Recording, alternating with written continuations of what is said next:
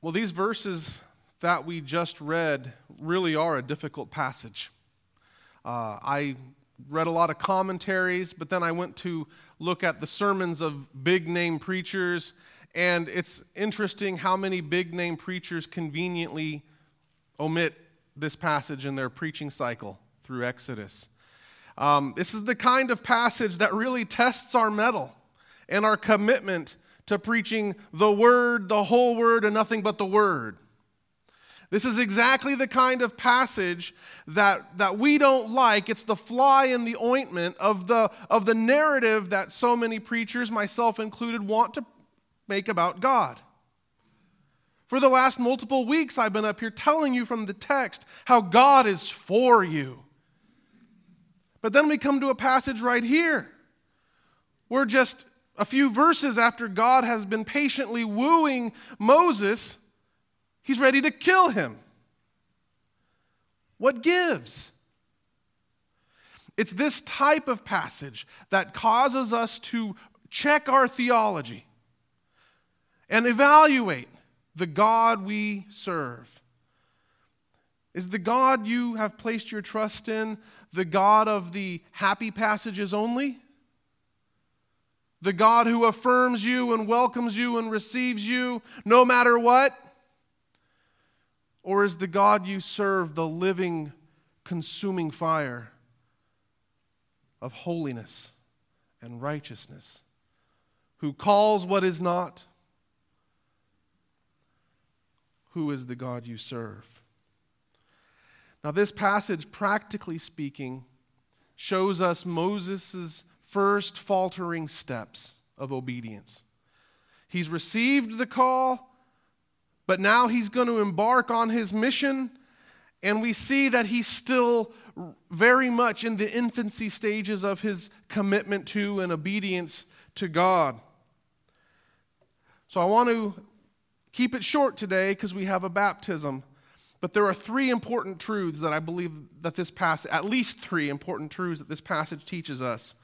From verses 18 and 20, it's one thing to commit, it's another thing to take the first step. Okay? Recently, Kay had us watching Ma and Pa Kettle movies. Do you remember Ma and Pa Kettle from a few decades ago? All right.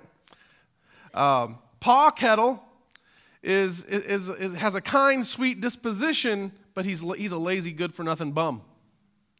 And he's always saying, oh, I'll get this fixed. I'll take care of that. But guess what? He never does it. I remember with excitement, all the excitement and exuberance of when it was myself and several other young men lining up at the MEPS, the Military Entrance Processing Station in Des Moines, Iowa, to raise our right hand and swear to serve. Just the excitement, the bravado. And I remember fast forward several months to when it came time to get on that bus. That was a lot harder than simply raising your hand and saying, here I am, Uncle Sam.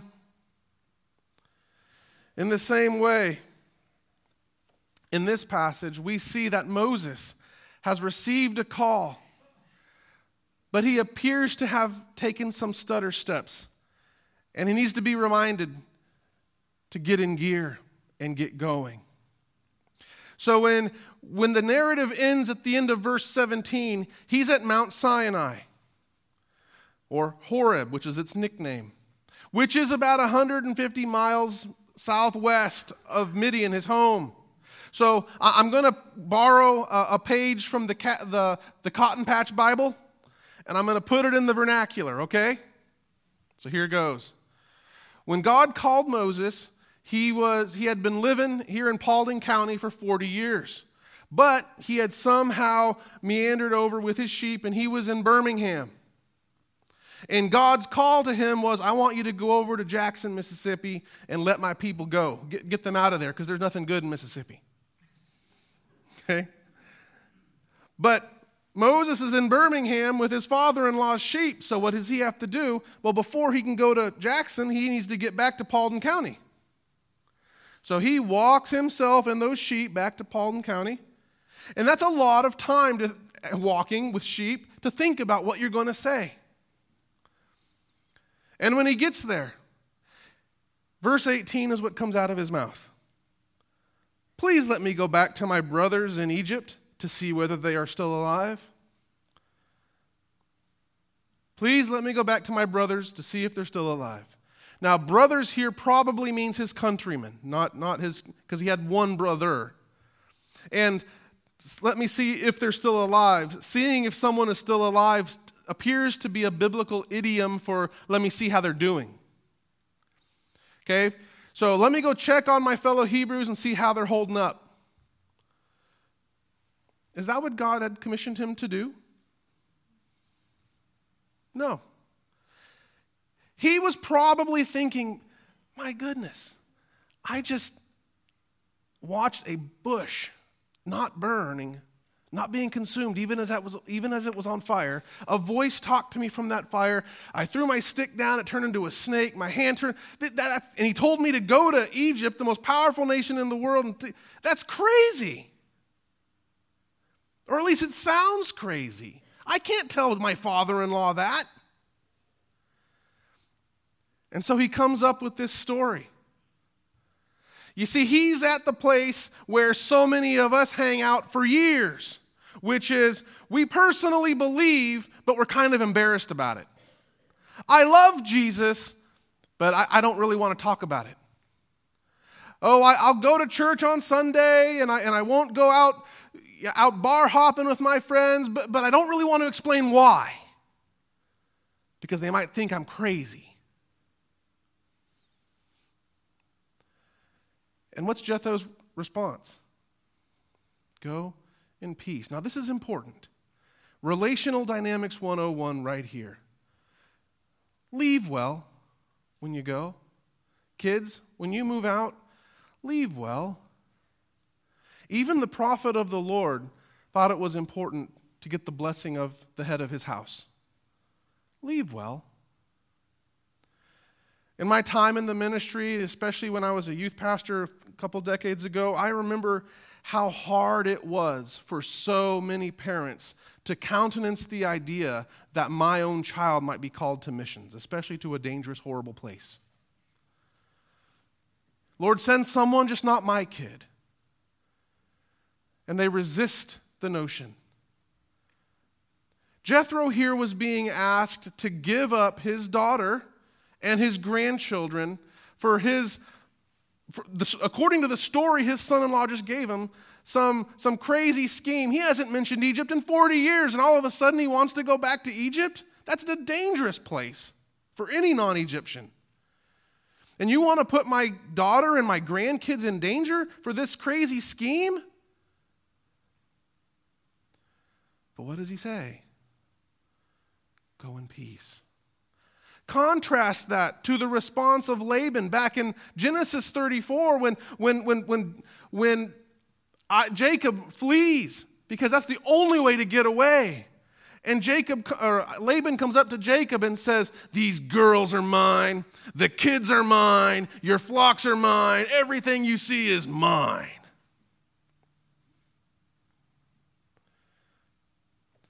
Parents, grandparents, your kid, your grandchild may get a calling on their life that's difficult for you to swallow. But difficult to swallow is not the same as wrong. Commend them to the grace of God and let them go.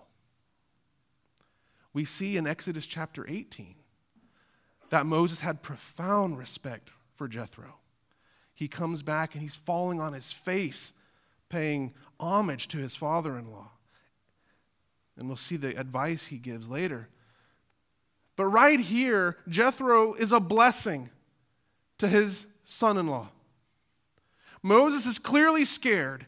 He's clearly discombobulated by God's call on his life. And Jethro, instead of saying, "What in the world are you thinking?" says, "Go in peace." So kids, leave well. And parents, trust your kids and your grandkids to the grace of God.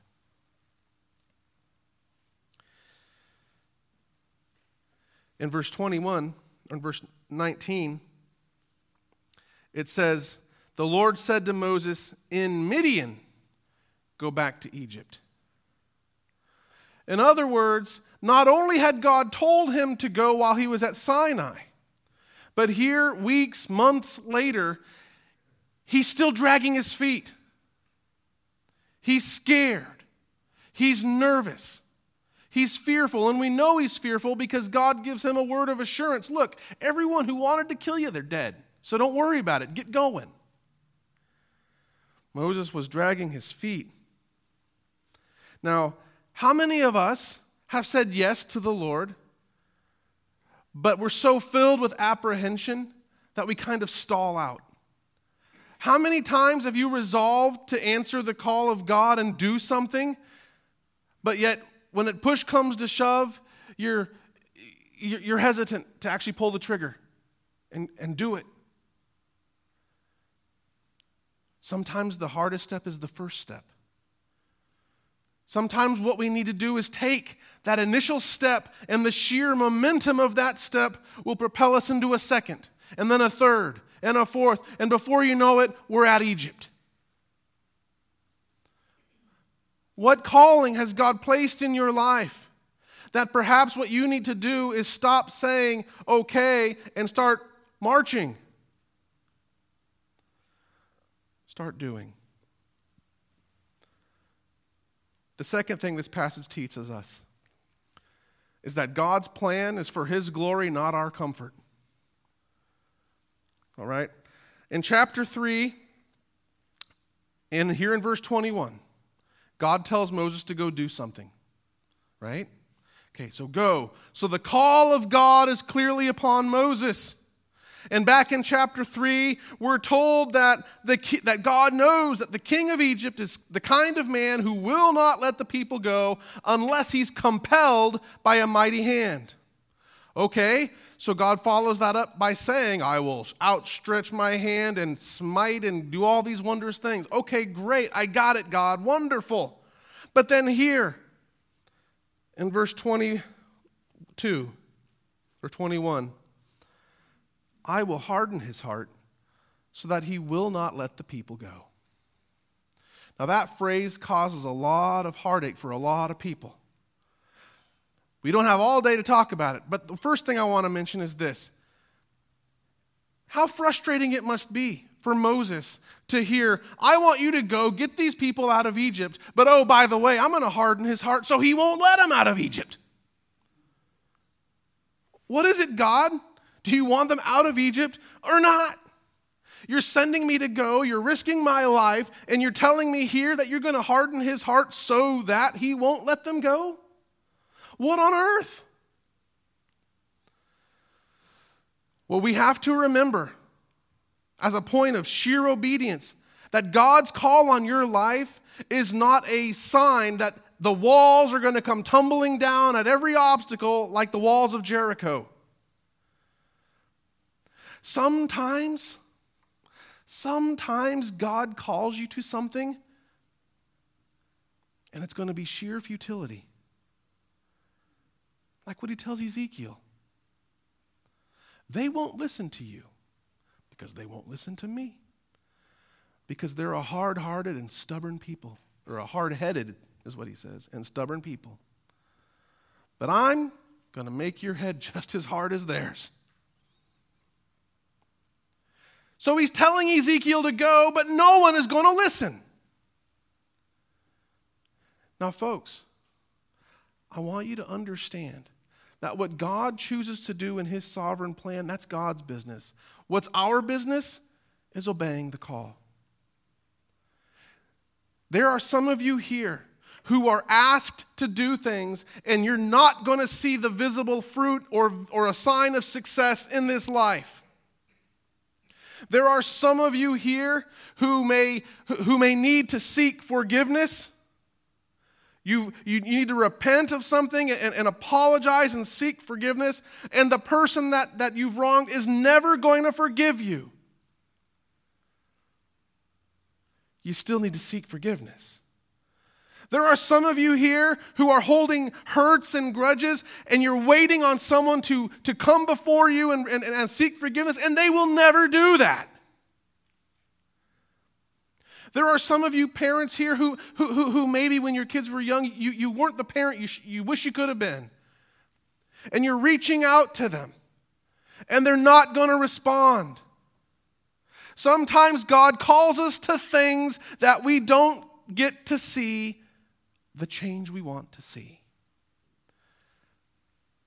We faithfully follow, and we trust God to be the final vindicator, which is what he's going to do here for the Israelites. Okay? So God's call on your life is no guarantee that it's all rainbows and sunshine. But second, this is a profoundly theological matter. Okay, we have to remember here that what we are setting up is a clash of deities. In the pantheon of Egypt, who is the chief god?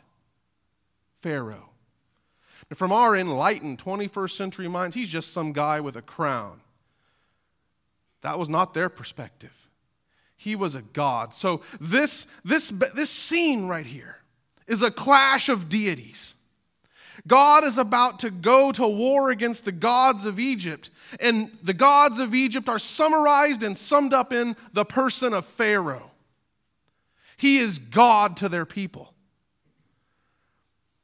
So in this, we see that the people of Israel are God's firstborn son. So who's the firstborn of Pharaoh?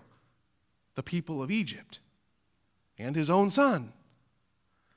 You have abused, you have oppressed, you have murdered mine, O God of Egypt. Stand up and gird yourself for battle, and see if you can oppose the God of gods. You oppose mine, I will oppose yours. And in Egyptian thought, the heart was central to the being. Okay, last May we went to Chicago for Kay's graduation from Moody. We got to go to the Field Museum, and they have an enormous ancient Egyptian exhibit. And essential to their thought of the afterlife was that when you die, you would go before the gods, and they would weigh your heart on a scale. And how you got into the eternal life, their version of heaven, was your heart had to be literally as light as a feather. And that sins and iniquities weighed your heart down, and it calcified your heart and made it hard and heavy. And consequently then, you would be denied access to bliss, and instead you would be gobbled up by the God of the dead. So in one sense, God is speaking their language. You're the God of Egypt. And this part of you that is the most sacred in your religious thought, essential to your well-being and the center of your person, I am absolutely sovereign over. You are not beyond the sway of me. So it's a theological statement that God is superior and supreme over all opposing gods. But at the level of Pharaoh being a man, which is where we like to focus on because he was a man regardless of what they thought, we've got to remember a few things. We've got to disabuse ourselves of a fundamentally pagan view of God. Egyptian mythology, Greek mythology, Mesopotamian mythology, it's all the same. The gods work external to the person. If a god wants to influence behavior, he does it through threats or promises or lies, deception, whatever. But ultimately, you're in charge of you. The gods do not enter and affect your affections and your dispositions. The God of the Bible is not a pagan deity. He's not limited. And so we learn in Proverbs 21 that the heart is a stream of water, and the Lord steers it as he will. The Lord takes a man who, by his own admission, is a hard, calloused man. hard, man. And repeatedly throughout Scripture, we learn that what God frequently does in judgment is he takes a person and gives them exactly what they want. Did you know that that's the Bible's worst punishment is for God to give you what you want? You see it in 2 Thessalonians. The people refuse to believe the truth. They love the deceptions of the lawless one. So what does God do? Hold out his hands all day? He sends a strong delusion so that they will believe a lie. You want to oppose me? You want to resist me? Then I'm giving you what you want. And you're going to reap what you sow. In the coming chapters, 18 times, Pharaoh's heart is said to get hard. 3 times, it's of his own volition. 6 times, it says his heart is hardened, but there's no sense of who's causing it. 9 times, it's attributed to the Lord. The Lord is on a quest here to make his name great. And so what he does is he uses Pharaoh's own disposition and he calcifies him into his own being so that the war is protracted. So that God is able to systematically knock down every single sacred deity of Egypt by his judgments. And what God does here, the echoes of what God does here last for centuries, so that centuries from then in 1 Samuel 4, the Philistines are still quaking in their boots at what God had done back then. This is a theological battle. And God's going to make a point by giving Pharaoh exactly what his personality and tastes and desires are, which is a hard heart against God. Now for you and for me, this is the kind of passage that makes it clear that you are not promised tomorrow. You are not promised repentance. So when repentance is offered, take it. Today is the day of forgiveness. You never know when it's going to be that the Lord demands an accounting of you. You never know when the Lord says, you have resisted me enough, and enough is enough. So today, if you hear his voice, don't be hard as they were in the desert. Turn to Jesus and repent and believe and be saved while he offers it. Lastly, in verses 24 to 26, these are 3 of the most difficult verses in the Bible. Because if you look at your version of the text, it's very clear. It says Moses. We fill in the blanks. In the Hebrew, there's no names listed. It's just his. So who is the his?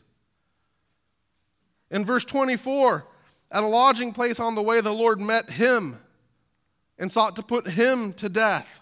Who's the him there? Well, we like to think we know, but ultimately it could be the Son. I think it makes more sense to see that it's Moses. But ultimately, we don't know. Zipporah steps in and she circumcises her son, and it says she touches his foreskin to Moses' feet. Again, it just says his feet. So it could be the boys. And feet, is that actual feet? Or there's a strong biblical precedent that feet is a euphemism for something else. But the language, the Lord met him. That's the same Hebrew construction that's in Genesis when God shows up and wrestles with Jacob. And at the end here, when it says in verse 26, so he let him alone, that's the exact same Hebrew construction in Genesis when God releases Jacob. So did God literally physically show up and snatch him up? Or did Moses get sick? Or why didn't Moses circumcise his son? Some people try to say, especially back in the olden days, they would say, it must have been out of deference to his wife who didn't want it. It was distasteful to her. They tried to paint her out to be the bad guy. Well, that's kind of hogwash because the Midianites practiced circumcision too, except they did it as sort of an engagement rite. Now, I don't know about you. I'd rather be circumcised as an 8-day-old than right before I'm about to get married. Okay? So circumcising was not inherently distasteful to Zipporah. So I think it's wrong-headed to see her as angry. And what does it mean, a bridegroom of blood?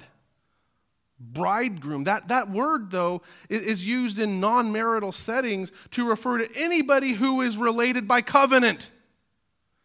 So what it appears to be is ritual language. And that's why in verse 26 it repeats it. It's then that she said, bridegroom of blood, as if this became a part of the official language of a circumcision ceremony. That by this act, the person who's related to me has now become a relative by virtue of the covenant in blood. But for the umpteenth time in Moses' life, his life is spared by the quick-thinking actions of a woman. What I believe rolled down is that he is sick or somehow incapacitated, whether the Lord has him in a physical chokehold or it's an illness. Moses is incapacitated is what I believe. And I believe that after circumcising her son, she touches Moses. Now, in this, whatever you may think of it, you see several elements of the gospel. You see the righteous wrath of God against Moses' sin. You see the substitutionary act of another. You see the mediating nature of Zipporah. You see how the blood applied to Moses propitiates God's anger against his sin. All this foreshadows the gospel. So we can hem and haw about what's going on. But understand that fundamentally the issue is Moses hadn't circumcised his kid and God was not happy about it. Was God just willy-nilly angry? Go back to Genesis 17 when God had instituted circumcision. And there it says that anyone who is not circumcised has broken faith and must be cut off from the people. Circumcision wasn't just a sign of God's covenant. It's so essential to the covenant that it itself is called the covenant of circumcision. Okay, it is fundamental to their understanding of relationship with God. Absolutely fundamental. And here you have the man of God about to go off as the spokesman of God for this covenant, and he himself is in fundamental breach and violation of that covenant. Do you see the hypocrisy and the incongruity? And you may think, that's so Old Testament. I recall a passage in Acts where a couple people tell a fib, and something pretty strong happens to them. You know what I'm talking about in Acts 7? Ananias and Sapphira. And then we learn in 1 Corinthians that there's people dying because they are guilty of the body and blood of Christ by taking the Lord's Supper in an unworthy manner. We must always remember that God is good and he is benevolent, but he is still the sovereign king of the universe, and he is not to be trifled with. So God meets him on the way. And notice how it says he sought to kill him. That's kind of a weird figure of speech. Just a weird way. Does that mean that God shot an arrow at him and Moses dodged it? Oh man, I missed. Is that what that means? As if there's someone who can successfully escape and survive if God is seriously trying to kill them? No. God was pressing hard on Moses, but not squishing. And that's where there's grace. the Lord disciplines those he loves. He didn't squish Moses, but he was pressing. And in the pressing was the opportunity to make things right. Now, fundamentally for us, and I got to call it out, Moses here is guilty of selective obedience to the commands of God. He wants to obey the voice of God and go do something, but he has completely neglected the most fundamental of things, which was circumcising his son. How many of us are guilty of selectively following the commands of God? Moses here, if there was ever a person with a clear sense of God's call in their life, it's Moses. But God's call is not enough. He had been endowed with power, it says, not just authority, with power to work miracles and signs. That was not enough. When we think about our utility in ministry and in service, we think in terms of our giftedness. We think in terms of the gifts of the Spirit. What gifts do we have for service? And you want to know what the real issue is? After last week, it should be clear. God doesn't care about your abilities. He can use a stick. But you know what God does care about? The fruit of the Spirit. He cares about your piety. He cares about your love. He cares about your trust. He cares about your obedience. So we're hung up on gifts of the Spirit, and God wants to see manifest in you the fruit of the Spirit. How many people are running around? I try not to call out other preachers by name, but there are some big name preachers who are running around doing ministry, and at the most fundamental level, they are in opposition to everything the Bible stands for. Don't take the crowd as a sign of blessing. You are under the wrath of God. Now you and me, we have a choice. This passage is not about rooting out the deep recesses of sin in our life. It's not talking about sinless perfection. But it is talking about a pretty brazen disregard for the clear commands of Scripture.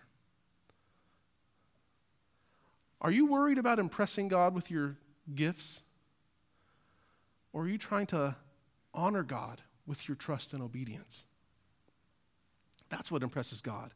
So much so that later he repeatedly says, I would rather have your obedience than your sacrifices. The sacrifices only exist because your obedience doesn't. So give me your obedience and you won't have to have the sacrifices. That's the logic.